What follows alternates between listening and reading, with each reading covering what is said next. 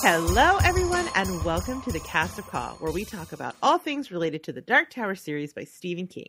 I'm your co-host, Rachel, and joining me is the other half of my quartet, the one and only DJ. I didn't have anything this time. I was like, come on, Rachel, come up with something. Nothing. Let me tune up this vocal instrument. La la la la. There we go. I think that's the note. Yes, that is me, DJ. Rachel's fellow podcaster. Yes. How are you doing, Deej? Are you staying healthy, staying happy? What's going on? Oh, we're in that weird but wonderful Pacific Northwest time where it is foggy until about 2 p.m. And then the fog burns off and the sun comes out, and then it rinses and repeats, and you get like a high of 55, so you can kind of wear just like a light hoodie in the afternoon, but a heavier hoodie in the morning. Yeah. Walked like 8 miles. It was nice. Walked 8 miles. Good Lord. All right. Well, anyway, speaking of like walking, let's talk about our walkers here in the Dark Tower, because they're always walking somewhere. We're going to kick off the show with an in-depth conversation about Wolves of the Culla, Part 1, Todash, Chapter 5, Overholzer. And then we'll close out the show with a listener question. What is wrong with me today? I've been getting the question on. I have to ask you a question. That almost sounds like a speech impediment of some kind. It sounds like I'm doing creepy baby talk to you. Like, oh, DJ, I need to ask you a question. Ew. Anyway, before we get into that, DJ, can you please remind our listeners of what our spoiler policy is? Well, reach into your silverware drawer and pull out a spoon and make sure that you dip it into the sauce of madness, and we'll draw a line on the ground to let you know whether madness. You're crossing into a church or you're in regular zone. So that's your spoiler zone warning. Spoon's out. Got it. It took me a minute. It was a little bit of a journey, but I got it. There's a great line in there where Overholzer is explaining to Roland that like the sauce is a little bit of madness. Yeah, but that's great for churches and that sort of thing, just not for regular stuff. I was like, oh, he's going off book for this one. That's a twist. And then it circled back around, and I was like, oh. I see you, DJ. I see you. I should have planned this better. I don't know what spoon you serve sauce with. So a ladle, maybe? Maybe. Is there because I know if you're really fancy, forks and spoons and knives can multiply into, an entire orchestra of equipment to do things correctly. An orchestra. I love that. That's so poetic, DJ. No, but yeah, I think probably a ladle. Like if you put gravy on something, you use a ladle, a soup ladle. Yeah, but okay, so like a ladle would be gravy, but well, listeners, chime in with your utensilary Listener skills. Question on Facebook next time. Let us know what is the appropriate serving vessel for sauce, and what defines sauce? Because now I'm confused. Does gravy count as sauce? Is a hot dog a sandwich? Yeah. Is a hot dog a sandwich? Yes. I think anything that's meat between two pieces of bread is a sandwich. Is a taco a sandwich? Is the taco shell a bread? I mean, it's a corn flour based kind of thing. No, it's not. It doesn't rise or anything, right? Oh, but I mean, not all bread rises, right? There's like unleavened bread. I guess those are just crackers. Yeah, but you make that into a sandwich? I mean, if you put cheese and meat between like any sort of bread product, I'm gonna eat it. So yes.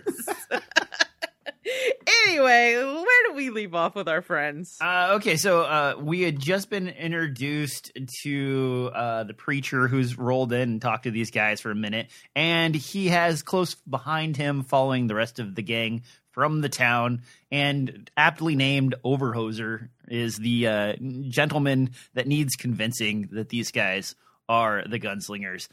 We basically get Roland starting off with a warning to Susanna to like, hey, these guys are coming. I need you to pay attention to stuff and watch what's going on while we interact, and let them think that you're my Siobhan, which I guess is like a sidewife or possibly a mistress or whatever. A nudge in the night. A nudge in the night. And we get this moment of internal dialogue with Susanna where she is like, the only time I ever really felt comfortable was pretending, like as a child, pretending was the best thing ever. And so part of her is angry that Roland would assign her this like sidewife role, but the other part of her is happy that she got this role because it's like the most comfortable thing to do is to pretend. And there's a line in there where it's like, and this pretty much says everything that you need to know about Susanna. Yeah, it's a very, very telling statement that she feels most like herself when she's pretending to be someone else. Yeah, so that's a kind of good insight into Susanna. And then it also shows that like Roland has sort of thought about this interaction that's coming up as well. But it's also a little weird because that sidelines Susanna from actually being part of the gunslinger repertoire when these folks come up, right? I mean, initially, right, that he intentionally has her hide who she is. And I think that there's some degree of gamesmanship that's happening here, right? Like he basically is telling her to act non-threatening so that she's able to observe them more carefully. Possibly they're going to slip up or feel more comfortable saying things in front of her that they wouldn't say in front of him. It allows him to kind of get a potentially greater insight on who these people are. If they're not paying attention to her, she can be paying attention to them. It also, I think, speaks a little bit to what he assumes about the culture of this area, that he could basically pass her off as his sidewife and they would accept that without questioning it, despite the fact that they're just meeting them for the first time. So yeah, I don't know. I think it's for someone who is saying he's not going to be convincing anyone to let them take the task. He like right off the bat goes into strategy mode and is doing all kinds of subtle manipulation. Yeah. And so I kind of wonder if this has less to do with him wanting the job or but so much as it is like just sort of his innate desire to kind of fulfill his purpose as a gunslinger. That he I don't know. I just wanted to get your take on it, and that was pretty good. I wasn't really sure what was going on, to be honest with you, because it does sort of seem like Roland wouldn't accept the job unless someone basically asked them to take it, and he deemed him in the white, I think was the term that they used in the last chapter. Yeah. So. Yeah.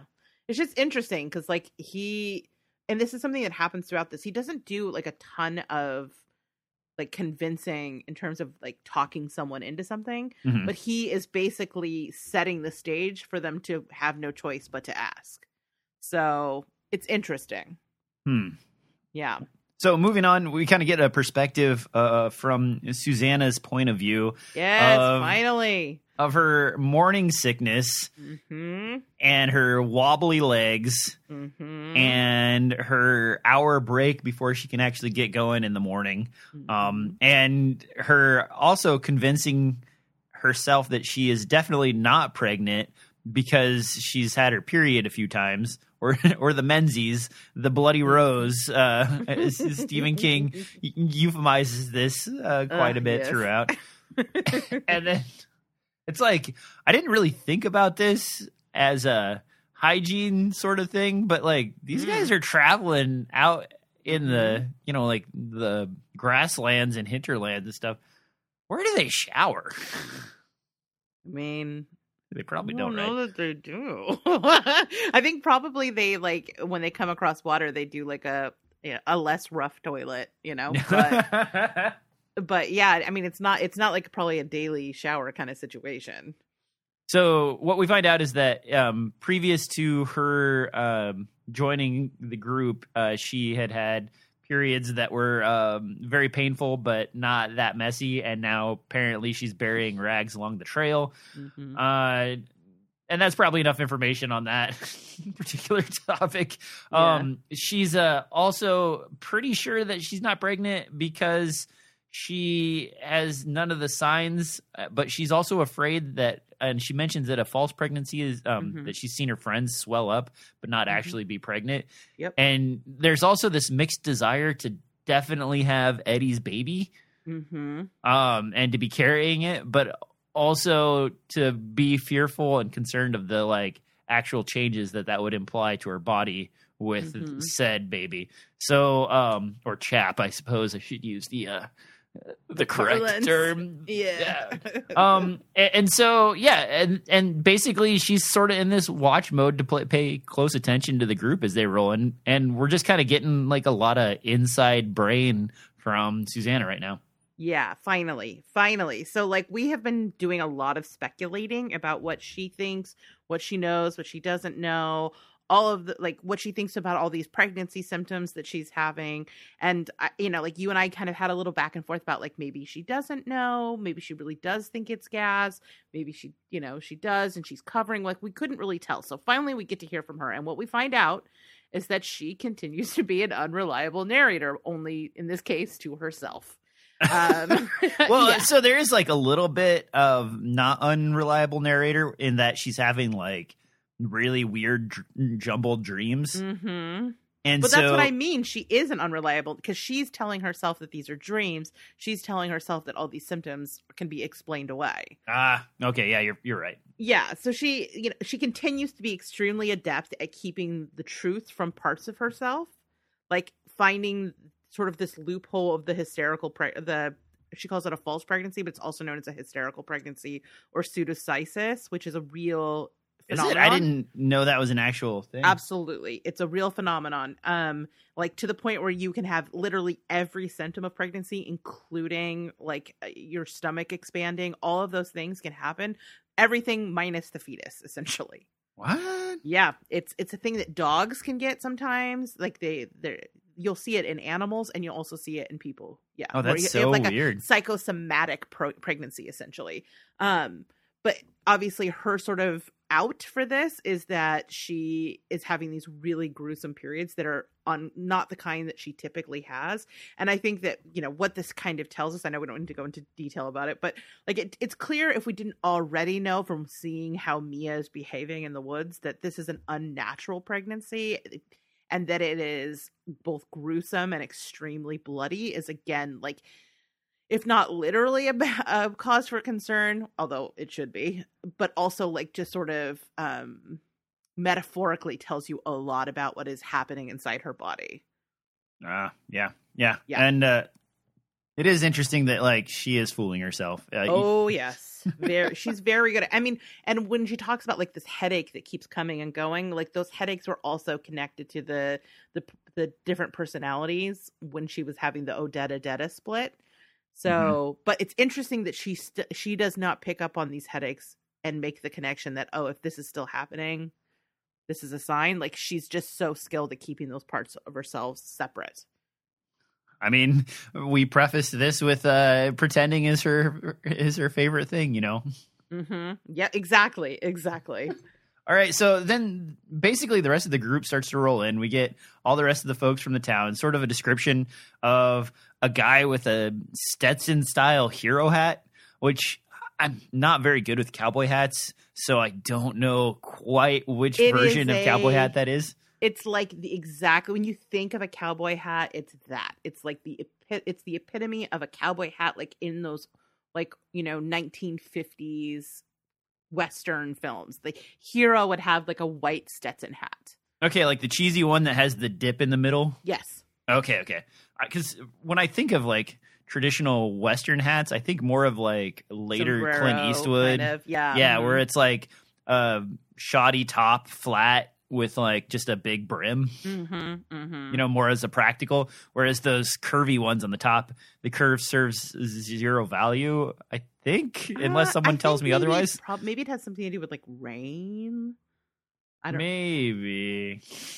I don't know if anybody knows the answer to this, like let us know, but I would be interested to know if the dents or divots or whatever on those types of hats are designed for a specific purpose and solve some kind of practical issue, because I don't actually know that much about hats, and I could probably stand to learn some.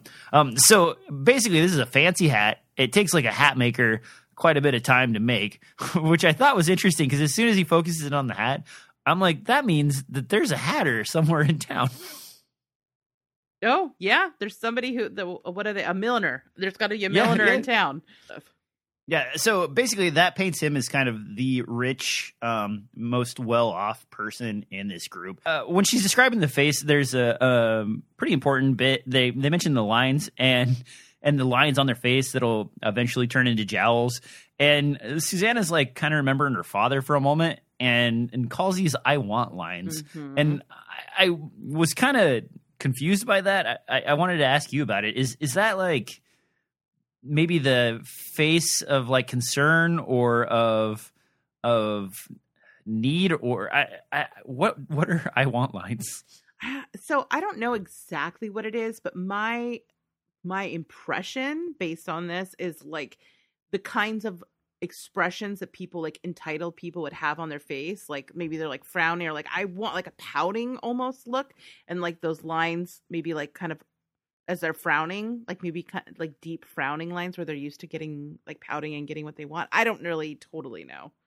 Okay. I thought that was kind of interesting. And then the son and father duo kind of do this like goofy gunslinger salute where the father gets it about right, and he like basically drops down to one knee and like bows his head. His son sort of awkwardly like kicks his leg out and kind of lands, but not quite getting it right. Overhoser sort of just gives him like not very respectful gunslinger salute. And then we also have this taller, soft-spoken gal that Susanna kind of identifies as possibly African American and darker skinned than her, hanging out with the group. And they kind of fumble in, and when they do, they're trying to properly introduce themselves politely, and then Overhoser kind of just like pushes through the group and is like entitled rich guy being like, no, this is what we're doing. And the statement is like, they asked us to come out here and check on you guys and see if see what you're about. And then he gets kind of a correction from the other one. It's like, well, that's not actually quite the case. Yeah. The actual case is that the town got together as a group and we voted to come out and see if you guys were gunslingers. And then there's this like kind of moment where Roland like stops the conversation by saying "Charyu Tree," and Susanna's like, "Whoa," because we just heard this long story about Charyu Tree and the Stuffy guys and so on, and that sort of strikes a moment with Overhoser, who like kind of you almost get this like cowboy close-up eye thing going on where it's like yeah, exactly. And so those two are like looking at each other, and like he's like, there's no Harriers here, so we can greet each other politely, right? And Overhoser like sits on that for a minute and is like, was this guy just calling me like a crude individual who doesn't know how to live in polite society? Roland with the subtle shade. And like stares at him, and Roland has no menace in his eyes. And so for a moment he's about to react, and he's like, no, okay, yeah, all right, you're right, hello, nice to meet you, Yeah. And it's like, it's the game that's going on under the game that is super good. And I see you got 1 star here. I don't know if I covered everything, so I'll throw it to you, Rachel. What do you think? So, I mean, I would say, yeah, obviously Overhoser makes quite the first impression. He's clearly, we can learn a lot about his character in this part, maybe even more so than we did in that initial meeting in the meeting hall. That he is very accustomed to being the big fish in a little pond. And in this case, he feels like, maybe even without realizing it, that is giving him license to behave very rudely. And it's just an interesting contrast to the way that the people of River Crossing treated a gunslinger versus how he does it. And also interesting is Roland's response to that, which is not to come from a place of pride, but to be very calm and non-responsive and carefully select his words. Like when he says Charyu Tree, like we understand the deeper meaning of Charyu Tree from having, like you said, just gone through the Wizard and Glass. But it also, what it is it's almost like a proof of understanding of his culture. Like he's basically saying, like, I understand this is like, reap season, and to that kind of disarms Overhoser to some degree, because it means that he understands that like what a farm life is like. And they have a back and forth about whether or not he really would know that and where he was really from. But it starts to kind of like lay this groundwork of maybe surprising Overhoser with who Roland is. It's also just like very subtle manipulation by him. You know, it only takes the one perfectly chosen word to disarm Overhoser, it's just really interesting.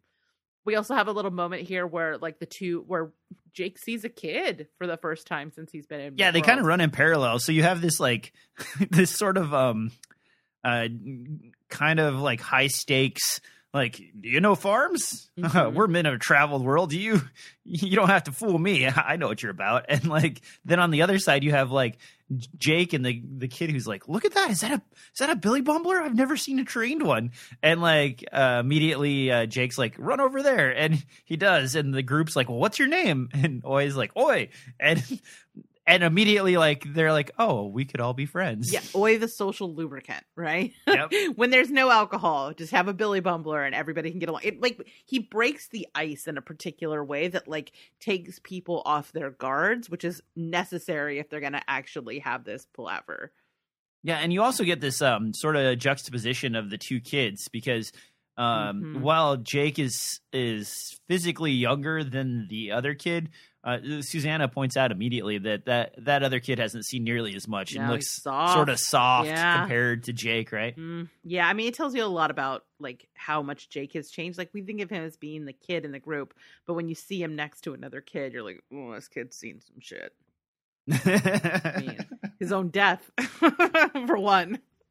Yeah, I mean, getting hit by the car, getting pushed off the thing, like, knowing that your guts are out all over the place. That'll harden you. Yeah. Mm-hmm. You know, and then having to go through a house with like a weird sex ritual. Yeah. Yeah. Okay, let's not recount all of the adventures. So basically, that they kind of come to a head, and it sort of dissipates. Everybody is starting to tentatively feel okay about it. I forget what the gal's name is in the back, but she speaks up and is like, hey, you know, we got sandwiches and stuff over here. And Overhoser's like, no, I want to talk to Roland. And Roland, like, just casual Friday is like, yeah, for now, just have tea. Eddie, come on. Right. And Tien is not happy about it, but he says, like, isn't he your den? Which is interesting because Roland, like I said, he wasn't reacting out of pride with his interactions with Overhoser, but at the same time, he's absolutely using Overhoser's pride in order to continue to manipulate him. He's not, quote unquote, convincing him, but he's convincing him, right? Right. Yeah. And we also get this like kind of fun moment where Eddie is like, didn't you hear what he said? You know, because like Roland's like, you know, I'm a gunslinger, basically, you know, and Overhoser's like, what? And Eddie's like, exactly. Yeah. You need hearing aids? Right. He's like, my point exactly. And so basically they pull him over. They step away from the group for a minute, and Overhoser and Roland and Eddie have a little bit of a palather. The gist of it is that Overhoser is like, really? Are you really? And Roland's like, yes, of the line of Eld, set your warrant. And then he's like, looks at the other guys and like, them too? And he's like, that, you know, you be the judge of that, which is like also kind of a veiled, like, yeah, you know, I know what they are, but I'll let you figure this one out. Right. And as soon as he does that, you can feel like the change in Overhoser from being like, I don't want these guys at all. And there's actually even a line that's like, for a man like Overhoser, changing your mind on a topic is painful. Yeah, right. Yeah. And like, he wants there to be a way to protect these kids. He also has sort of a pride in this because when they call them out for not having any kids that would be affected by the calling, he sort of was like, oh, they just embarrassed me in front of this entire group, and I can't stand for that.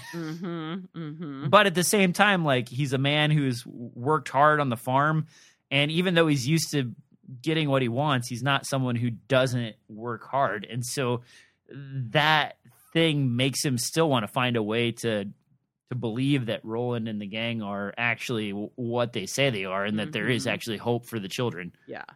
What's so interesting is like Roland successfully gets him to talk himself into it. Yep. Like he basically doesn't say much. He just says like he just confirms like, oh, I think he says like, I set your warrant. Well, there's something about like he's like Gilead's been gone for it has been gone forever, and he's like, well, I'm here. I'm still here, and like those little tiny statements are enough to give Overhoser the permission structure to actually change his mind, because what is uncovered through this is that he's scared. He's just scared. But if he could, he would change the situation with the wolves, because yes, he doesn't have kids, but the burden of having all of these ruined children and the emotional impact of that, the psychological impact of that, like he would love for that not to be the case. And so like, I think what's interesting is this section, or I guess this chapter starts with you. I had a particular impression of Overhoser, with his "I want" lines and his bullying sort of like overpowering, rude behavior at the beginning. But when you find out that like underneath that there are better angels, it's interesting. I don't know what's going to happen if the fear at some point takes back over, and my opinion of him changes. But as of right here, I feel like we do manage to get to a deeper place with him that ended up making me feel differently about him. Well, and you're basically he's a guy who's been well off for some time. He didn't start well off, but he worked hard and got there. And because of that, he's not used to getting lip or attitude from anyone. Right. And kind of has like I know the most because I worked hard and got here, so you should listen to me first. And that attitude doesn't mean that you are trying to make the wrong decision. It just means that you're a little entitled. Yeah. Oh, he is entitled. Yes. But as a guy that's like kind of tough and bigger, as they're breaking away from this conversation, he actually takes over Susanna's wheelchair duties to push her, and like this is up a pretty big hill, and he just like bustles along with it, which means he is still like a strong ox of a person working on the farm, same as the rest of his workers. And so that also paints him in like he's not just like hiring people to do his work. Like he actually has a physical fitness. Yep, to him. exactly. Yeah, that's a good point. Yeah. That's a really good point. That kind of underlines like, I almost think of him more as like a stoic old guy who's just like grumpy at everybody as like a default action. And so it's not that he hates you any less than he hates anybody else. He just treats everybody that way. Yeah. You know the guy, right? Yeah, I mean, I what's interesting is I had a very particular impression of him, and I think some of it is correct. But this chapter actually showed that there was more to him than just being that stereotype of the like kind of wealthiest person with the most to lose in town, who's maybe not that concerned with the needs of others because of his own personal greed. Like this actually showed that there was a care for the town, even though it wasn't obvious, like super apparent initially, because he's coming from a place of fear. But yeah, absolutely. I agree with you. And so as he's pushing Susanna, he like kind of has a little bit of banter with her, and so Roland's plan worked. Yeah, and he's kind of grumpy, or Susanna's a little grumpy on the internals because she's like, I'm not supposed to be the one who's answering these questions. Yeah. Roland's supposed to be answering them. If more than one person starts answering questions, there's a good chance we could be contradicted, Yeah. And she's like, okay, well, I'll tell him a little bit. So he asks about her wheelchair because, it's a fairly fancy wheelchair for a place like that. And Susanna basically says, like we came from beyond the Thinny. And that's when we get the first introduction of the gang to Andy the robot, but they don't know Andy is a robot yet. But he's like, oh yeah, Andy told us about the Thinny. I haven't been there myself, but I don't think I would want to. Right. And then also like basically Overhoser asks like, are you guys all from the same place from New York? And like she answers that as well, and it's like, oh, okay. So he has been paying attention and like kind of sleuthing and trying to learn what he can about these guys, on top of also being like kind of just stubborn old guy, not just one-dimensional dude. And then there's this awesome little bit where where Eddie, as they're like wandering up, is like, "Hey, I bet I could guess your middle name." Mm-hmm. and like it's sort of he's like, "Yeah, I use it to tell fortunes and stuff like that." And you're like, "Oh, we just hear about Andy, and now we're gonna like get into fortune telling and horoscope type stuff." Mm-hmm.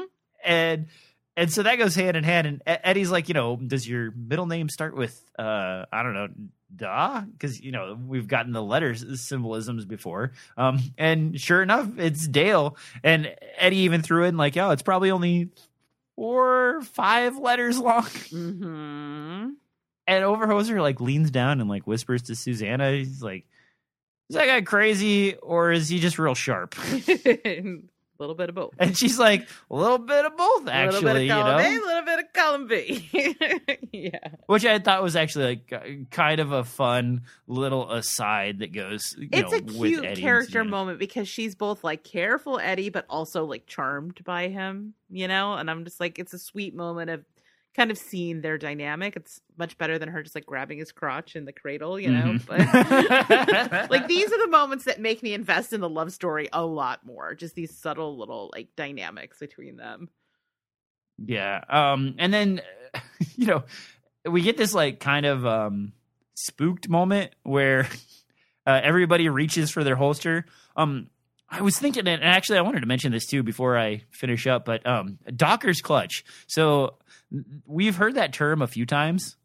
And what I was wondering is like, maybe is that like referring to like a clerk at a store or something like that? Because if you're in like a Western town, I would suppose like you would have that gun holster that's maybe under your arm, but I don't know what the Docker's clutch actually looks like. So I was wondering if you had a picture from like the comic books of Jake with possibly that on him. I looked it up and somebody actually asked that exact question on a firearms forum, which is a weird place to end up. I did not expect you to be hanging out on the NRA. I am surprised to be here as well. And so it is a fictional thing from this book, but I think what it is like basically kind of like a shoulder holster of some kind where it's kind of like on the chest. I can show you a picture of what came up. Maybe we should attach it to the show notes because I'm sure I'm not the only one who's ever wondered what a Docker's clutch actually looks like. So basically it's worn around the chest and over the shoulder. So it's not like a shoulder holster that would go under a suit, but it like actually sits on your front.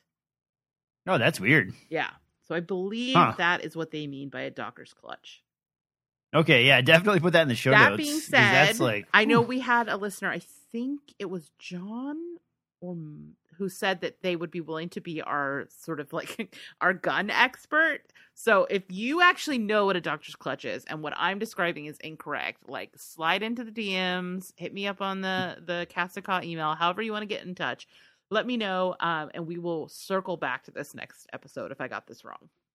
Okay, yeah, because I've kind of breezed over it a few times, assuming I knew what it was, and then realizing at this moment that I had no clue what it actually looked like. I tend to like with the gun details go like, I don't know.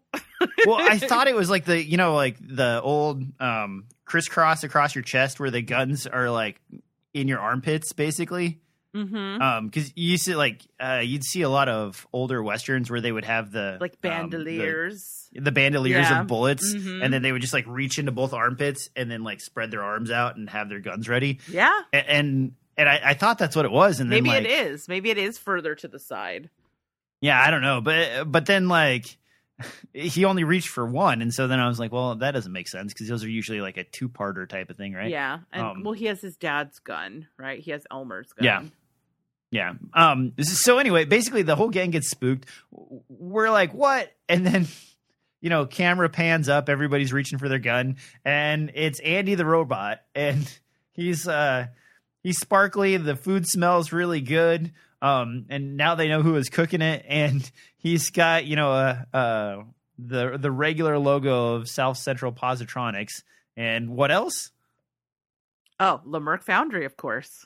There you go. And like Stephen King even takes a moment to say like, well, these two names are making a debuted again. Yeah, right. Exactly. Like every time they get ready to get away from him, they show back up. Yeah, and then we cut into scene and out. Yeah. Okay, so I think there's a couple like quick things I just want to touch on in this section, which is Susan takes note of this like burned path through the woods. Essentially, I believe they're like kind of like little burned signposts to like help them find the path through the wood, which I just think is a good little sort of world building character moment and tells you a little bit about the people of Columbine Sturgis. Like there's a brief mention earlier when I think it's Overhoser talks about not being a forest person. Forest people. Yeah. And I think what that tells us is like these are people who have sort of like just sort of a low grade. They come from a place of fear in general. Like they're either a suspicious people or a fearful people that they're like afraid of the wilds and they just sort of stay in the confines and the safe, like relative safely of Columbine Sturgis. And venturing out is not something that they're brave enough to do, and if they do, that it's scary for them. So I think that's just like an interesting bit of information about the people and culture of Columbine Sturgis. Also, when we meet Andy, there's this he gives me the creeps. And one of the things I think it is like when he sees them, there's this moment where you hear this sort of like mysterious clicking inside of him as he's thinking. Deep inside of his mysterious bowels. Yeah, exactly. And I think that there is something, like I said, mysterious and sinister about it, that you can literally hear his wheels turning. But because he's a robot and he doesn't have expressions, you have no idea what is happening underneath the surface. And I think that when you can't read someone makes them feel less, unless they're like R2D2 and C3PO who are like boop boop boop boop, like there's something about him that just feels off to me, and that's like and then he switches into like, would you like your horoscope, see how benign I am. I don't buy it. I don't buy it. I mean, and then the shiny blue eyes just staring you down as you walk up a hill. Yep, exactly. And then of course obviously the Overholser name needs to be mentioned. I don't know that we've explicitly said this, but he shares the name with the author that Calvin Tower says, like, or it compares Jake to when he's in the bookstore. So that's why they knew that the letter D, or that his middle name started with the letter D. And then obviously the 19 characters is what gave him the insight into like why it would be a 4 or 5. He knew it was going to be 4. It confirmed that theory that it would be 19 characters. And as we know, because Ka loves to leave a signpost, like you're on the right path, the fact that he also has 19 letters in his name is kind of a sign that they're on the right path. Like that, it has to be Ka, right? I don't know. Just something worth noting. All right, cool. So overall, what did you think of this chapter? I mean, it's just Roland convincing people, to be honest with you. And then some like little bits of more information. I was pleasantly surprised that we got a view from Susanna's head, but also a little bit miffed that view was just as cloudy as the outbound view. Yeah. And then Oil gets a chance to prance around and like do some fun stuff. And like, it's kind of funny when you visualize Jake swallowed up like a proud dad. Aww. He's like, yeah, look at him do this, do that. It's so cute. It's kind of nice to see Jake get to be a kid a little bit. We also got one thing that I forgot to mention, and I wanted to bring this up real quick, is they do mention that like they've heard that Billy Bumblers can count. And like that sort of underlines again that there's more to Misty Eye with this particular creature. And I mean, we know this from our view, but like counting is like, that's next level stuff for what would otherwise be like, I don't know, a muskrat. Oh, that's so disrespectful to Oi. Yeah, I like this chapter. I mean, it's very much a place setting chapter, but it gave me something which I had been dying for, which is inside Susanna's head a little bit. Like we find out essentially that she is somewhat lying to herself, which is good because I feel like we need to understand her motivations a little bit better. It also is a very dangerous situation. Like we know how Detta interacted with the rest of our quartet. How is Mia going to interact with the rest of our quartet? And Susanna is not going to have any say in that whatsoever, because clearly she's in the same kind of situation she was in before, where like she has no real awareness. In fact, she's like actively taking steps to prevent herself from knowing what's going on. So that was good. And I think there was good character moments in this. I feel like it's setting stuff up. It felt very much like a building chapter to something else. And I'm excited to see where it goes. And I hope they get a good meal. So yeah, so that's my thoughts on this chapter. As for the next chapter, for those people who are playing along, we are going to be covering chapter 6, The Way of Eld, which, I mean, without even having read the chapter, I feel like we're going to get some awesome world building. What do you think? Oh yeah, definitely. That title just says I'm gonna be good. Exactly.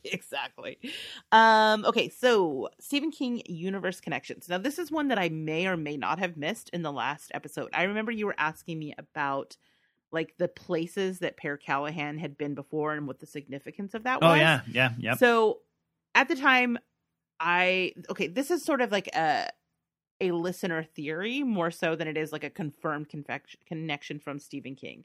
And that is from the book Roadwork, which is, I believe, one of the Bachman books. I'm not sure, but there's a character in that book called Phil Drake, who could very well be Father Callahan. And the character is like a fallen priest who is like helping the homeless.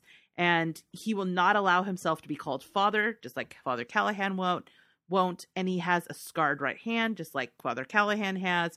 And so even though we've never had confirmation from King, it's believed that he probably is that same character. And Roadwork takes place sort of in an unnamed Midwestern town, which could be like somewhere along his way between New York and Topeka, Kansas.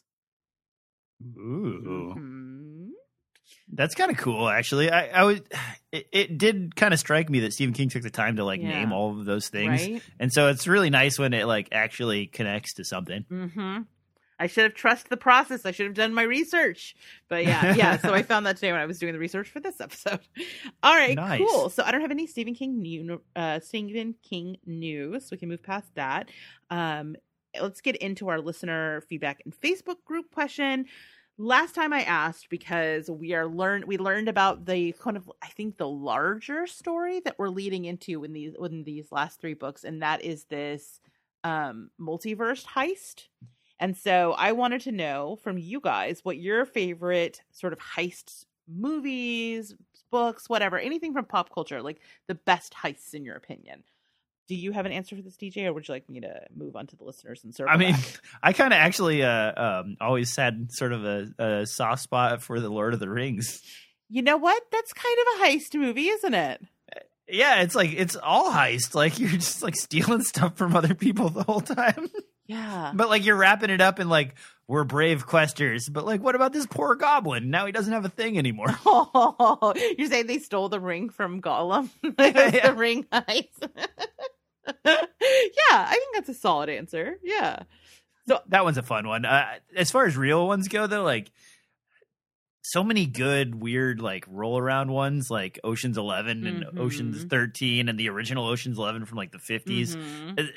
Those are I love them, but they get to that point where it's I think a Rick and Morty episode made fun of it, where it's you son of a bitch. They just keep showing up to random dudes' houses that are different specialties, and they're just son of a bitch, I'm in. And it's what? Does everybody just have 14 different craft folks laying around in their history to go grab and do this bank vault, switch out, measure all the security system stuff? Mm-hmm. But yeah, anyway, Lord of the Rings. Rachel, what about you? So I had a few. I do tend to enjoy a heist story, so I respond positively to them, so I have a few. First one is a set of 2 books by Leigh Bardugo, Six of Crows and Crooked Kingdom. I'm sure I've talked about it on the show before. It's set in the Shadow and Bone world, but it's its own sort of side story about a group of criminals basically over the course of 2 books conducting insane heists. And it's great. It's a really good sort of heisty type of movie, but it's got really cool world building because it's set in that Grishaverse or whatever, and really really great, lovable, complicated characters. So if you've never read those, even if you're thinking I don't want to read YA, like, which is totally understandable because most of the books are like the same. It's like basically the same story in a different outfit. These ones differ from that because they are heist films and they're not like very like chosen one fighting for the love of between two boys. Like, it's none of that crap. It's just like heisty goodness. And then I had 2 movies that I really love that are heist films, which the first one is Hell or High Water. Did you ever see that? No. Okay, it has Chris Pine and Ben. I can't think of it. Affleck? No. Oh my God. Diller? No. They're like these 2 brothers who live in East Texas, and they plan a series of bank heists to save their sort of family farm, and like against a particular bank in particular, like who they have like personal familial issues with. It's, I believe, directed by the person who did Sicario. It's excellent. It's so good. It's like a slice of Americana with like, you know, lots of bank robberies. How is there, you know, what is there not to love, right? And then finally, this is like a personal favorite of mine. It like speaks to a very specific time in the 2000s when there was like everybody was trying to be Quentin Tarantino and failing miserably, except for I feel like in this one case, which is the movie Out of Sight. Have you ever seen that with George Clooney and Jennifer Lopez?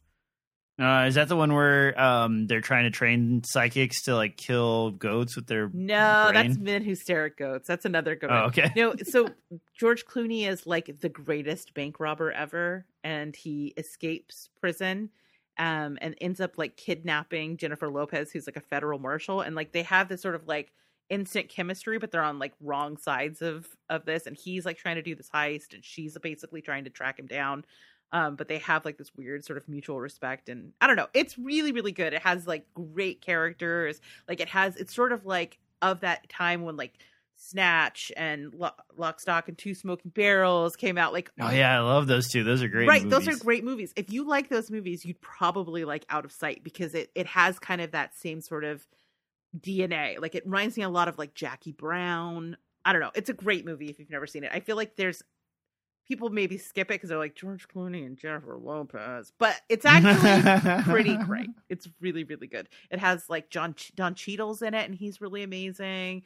And it has, it's good. I would highly recommend checking it out. Now you got me thinking. Does Simple Plan count as a heist movie? I mean, they don't necessarily go steal. They don't have a plan to go steal it, right? Like the plane. No, crashes. they just have a plan to hold on to it. Yeah, it does not go well. All right, so those are ours. Let's see what the listener said. Hold on, I got an email from it. Let me start with the email. Okay. All right. So this one comes from our listener, John, who said, to answer this week's question, my favorite heist story or media. I have chosen 3 movies. Top of the list is Inside Man with Denzel Washington and Clive Owen. Have you ever seen that? I've never seen that.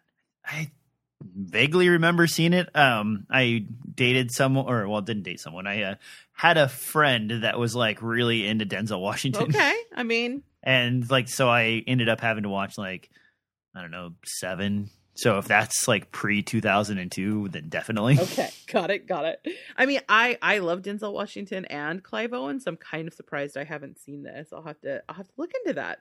The second is The Italian Job with Mark Wahlberg, which, I mean, don't you mean The Italian Job with Charlize Theron? Let's get it right, okay? Put some respect on it.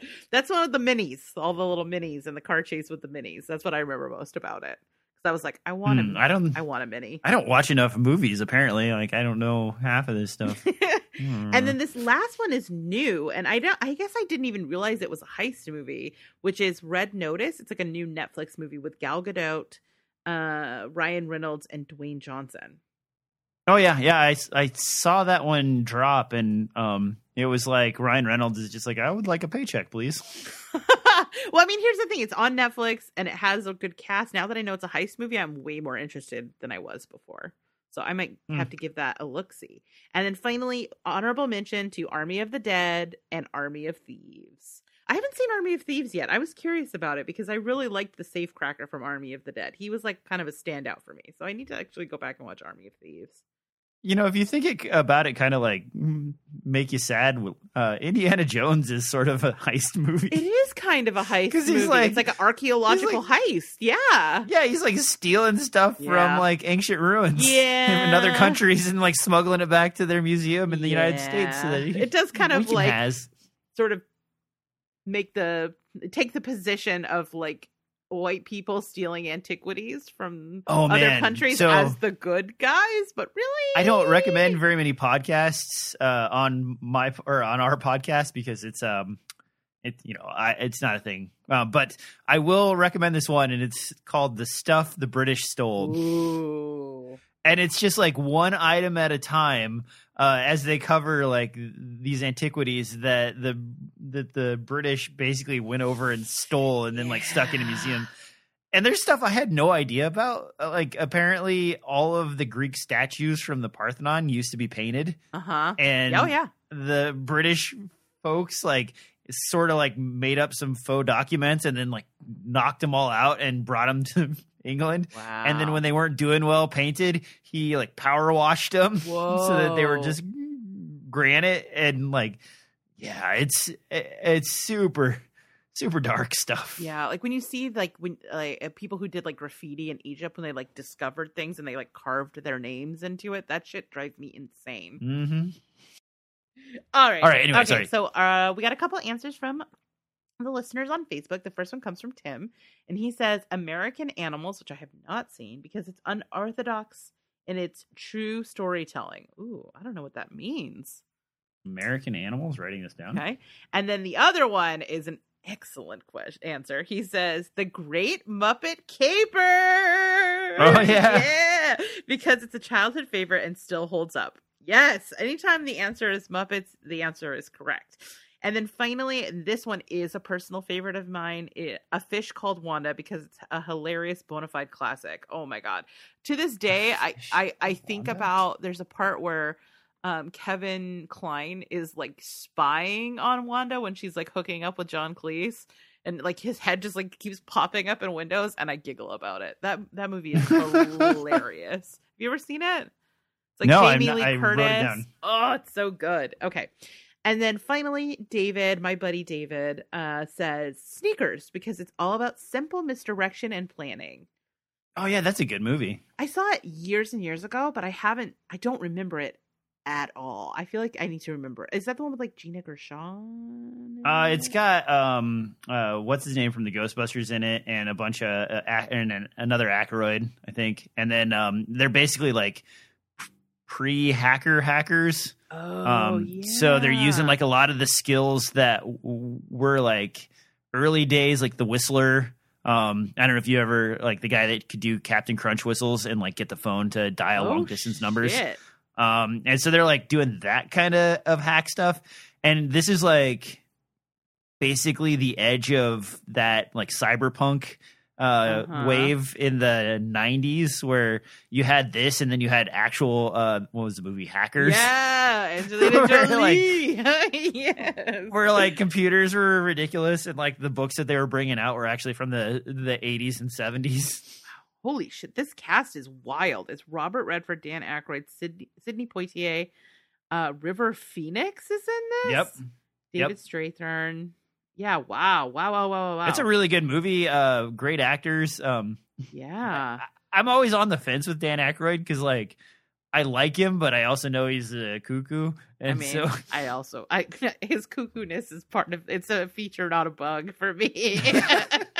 But in this, like, his cuckoo-ness, like, actually, like, lines up with the character that he's playing in such an excellent way that you're like, yeah, that's fine if you want to put vodka in diamonds and then stick it in a stall. That's cool, man. I kind of want to get a bottle of his, like, Crystal Skull vodka. Whenever I see it at the liquor store, I'm like, do I want to spend money on this? And I never do, but I always think about it. It's like it's a dumb, smart advertising ploy that does nothing because it's vodka. Yeah, and it also like, speaks to like his like conspiracy theory. Yeah, exactly. Mm-hmm. Like when he's probably just like chain smoking in a room, he's like, more diamonds now. This vodka's not right. Oh my God, I just found a funny picture of him. I'm gonna put it in our chat. But yeah, Yeah, these all sound great. I feel like I need to do like a little weekend heist watch. Like occasionally I'll get like in a mood for like a particular kind of movie. Like I'll have like I'm gonna watch all of Arnold Schwarzenegger movies this weekend. I think maybe I need like a heist weekend. Heisty goodness. Yeah. Heisty goodness. All right. Okay, so that just leaves our question for next episode. Oh, first of all, thank you everyone that answered. We love hearing from you. We got some good recommendations. I need to check out this American Animals. I need to revisit Sneakers. Yeah, this is great. So for those of you who would like to play along next episode, we're going to do another dream casting. We are going to cast one Dwayne Dale Overhoser. So think about someone who can pull off the like entitled dick, but also has maybe some levels to him. Think about it. So we'll be doing that on the next episode. I cannot wait to see who you pull out. I have somebody in mind, but I like when he was younger, like and alive. But you know what I mean. But we'll get into that next episode. Okay, so again, plan for next episode. Everybody read Chapter 6, The Way of the Eld, and we will be reviewing that next time. So if you want to get in touch with us, you want to answer the question, you have comments, you know what a Docker's clutch is, whatever the case may be, drop us a line at castofcaw@zombiegirls.com. That's GRRLZ.com. Or you can chat with us over on the Cast of Caw Facebook group. You can hit us up on Instagram and Twitter at ZG Podcasts. And if you're enjoying the show, do us a huge favor and leave us a review on Apple Podcasts or wherever you get your pods. And if you're listening on Spotify, they now allow for a star rating. So take a sec and drop a star rating on there for us. 5 stars. Okay, thanks. If you're looking for something spooky to watch tonight, because you, like me, love scary movies, check out our video on demand and streaming calendar at zombiegirls.com, where we keep track of all the spooky doings that are happening on various streaming services as well as on video on demand. And if you want to check out some new cool gear, check out our merch at zombiegirls.com/merch. We have some really cool designs coming in the future. I've been working with a new artist who's going to be doing some art for some of our shows. So there's going to be some new merch coming soon, which I'm really excited about. And if you love us and you really want to support us, you can show your love through the medium of cash money at patreon.com/zombiegirls, where you'll get extended episodes on every show on the network, as well as lots of really cool perks. We've got some fun bonus episodes planned. In fact, we've got our first bonus episode of 2022 coming up very soon. I think there's even some live video stuff of us, right? There is currently already some, and there will be more in this year. So if you want to see and not just hear what you're experiencing right now, become a patron. All right, cool. So that is it for all the plugs. Thank you to our patrons again for all of your support.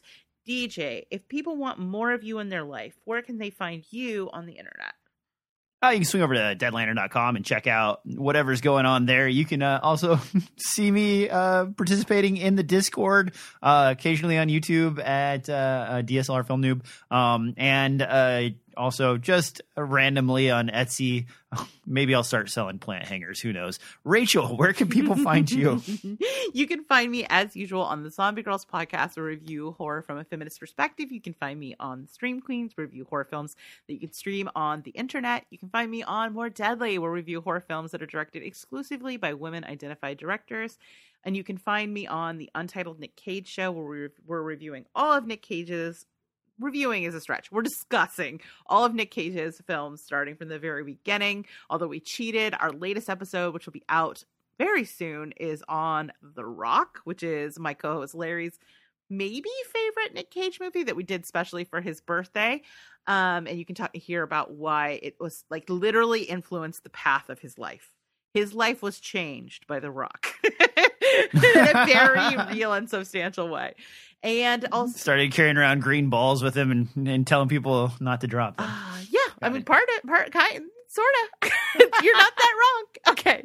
And then also this month, we're continuing our Scream rewatch on Here's Johnny, where myself and Mars from the Stream Queen are joining the fellows over on that show, which you should check out. We just actually deviated from that and reviewed the video game Until Dawn, which is kind of a slasher video game and is a lot of fun. And so you should definitely check them out. And then occasionally also we'll pop up on Bloody Good Horror. So if you're not following them, you should follow them as well. that is it for moi. So, DJ, take us out.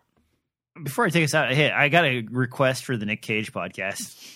So can you guys do a special episode that just covers the Nick Cage divorce money fiasco that has like led him to his current lifestyle of saying yes to every dress that comes his way? Every dress. Yeah, I mean, there's the thing where he like bought an island. He just blew through all of his money. Like he just bought everything. Yeah, the list of things, like I got into this conversation at the bar, and the list of things that like Nick Cage bought to blow all of his money is just, it's wild. I mean, like he's living the dream though. Like sometimes it doesn't work out so good. I have 3 castles in foreclosure dream. Yeah, have you seen the trailer for his new movie, The Unbearable Weight of Greatness or something?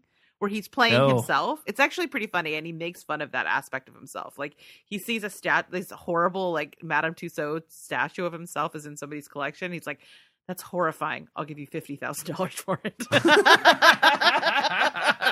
So like I think he's in on the joke a little bit, which makes him even more endearing. All right. Oh, Nick Cage. All right, now I can take us out. Yeah, but I've got that one request. All right, guys. As a silver aficionado, please go out there today and dig through your drawers and tell me what spoon is used for what. I want a chart, a pie chart, maybe a gantry, anything you can that like breaks out all of the spoon uses. And why? Because I've always seen those tiny little spoons, never known what they're for. But I want to, and I'm sure I could Google it, but it'd be more fun if you email me. Anyway, that's it for the cast. We'll see you next time. Bye. Bye, everybody. Thanks, everybody, for listening, and to my co-host DJ for making me laugh and for indulging all of my tinfoil hat conspiracies. Production on this episode was done by yours truly. Our theme song for the show was created by DJ. Hello, everyone, and welcome to the extended episode of the Cast of Ka, where we're going to be talking about something, but I don't know what. DJ, what are we talking about? Okay, so in the announcement recently, Netflix is picking up a Chinese author to do not a reimagining, actually just to do the 3-body problem, which is been translated to English. It's a crazy sci-fi plot that covers like all kinds of existential and strange new sci-fi ideas that I had never run into before. And so in the last 2 weeks, besides making sure I was up to date on this podcast's listening requirements, I may have blazed through about 55 hours worth of 3 books. What are they called? In the series. It's called the 3-body problem. Oh, that's a great name. That is a great sci-fi name, by the way. Just in baseline. Oh yeah, and like you take that to the next level. It's an orbital mechanics problem. So it's talking about like heavenly body, if a nebula, or not a nebula, if a galaxy has 3 stars, the problem is calculating the phase and rotation of the planet's gravities based on the 3 opposing bodies. So if you have 1, it's really easy because everything just goes around, no problem. If you have 2, you can calculate it pretty easily, but it's still more complicated. But when you get to 3, I think up until recently, and maybe even still, like the mechanics of calculating and figuring out where and when each of the bodies will influence and pass each other, it is beyond us. And so that's like a really cool start to the whole thing. Oh. And then the author, and I won't spoil anything, but I want to touch on a few of the sci-fi plots that are addressed in here so that you can get an idea of like what kind of book you're looking at. Okay. So it starts off with like the author basically imagining like what would a world look like that was stuck in the middle of this strange orbital mechanics. Oh. And